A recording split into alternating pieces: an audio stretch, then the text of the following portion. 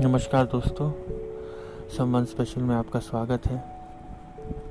आज बात करेंगे नाराज़गी की। हाँ, छोटी मोटी नाराज़गी प्यार में होती रहती है, पर मैंने कुछ लिखा है नाराज़गी के ऊपर। चलिए सुनते हैं।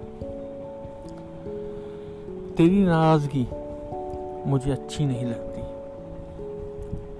दिल मेरा दुखता है जब तू नहीं लगती। हाँ, नादान हूँ मैं, तेरे सिवा कुछ समझ आता नहीं, पर जब कभी तू मुझसे खफा होती है तुम मुझे वो नहीं लगती। तुझे देखा है मैंने मुझसे बहुत प्यार करते हुए, तेरे इस चेहरे में नाराज़गी अच्छी नहीं लगती। माना तुम मुझसे खफा भी होगे, कुछ ऐसी बातों से मुझसे रुस्वा भी होगे, पर कुछ भी हो ऐ सनम, तेरे मुंह से ये प्यार की दर्द सच्ची नहीं लगती।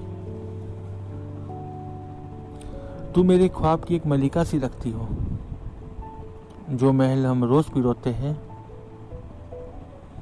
उस महल की रानी सी लगती हो।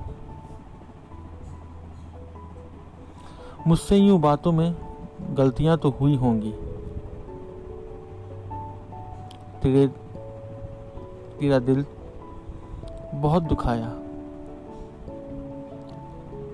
इस तरह भी कुछ हुई होगी, पर इतना समझ लो मेरे सोने की परी, तू मेरा सब कुछ। ऐसी भी कहानी तुमने सुनी होगी। तेरे बिन जीने का सलीका मुझे आता नहीं, तू ना हो तो तेरा ये बंदा रह पाता नहीं। ना कभी खफा ना रुसवाई दिखाना मुझसे, इतनी मोहब्बत तुझसे, तेरे बिना अब मैं जीना चाहता भी नहीं, तेरे बिना अब मैं जीना चाहता भी नहीं।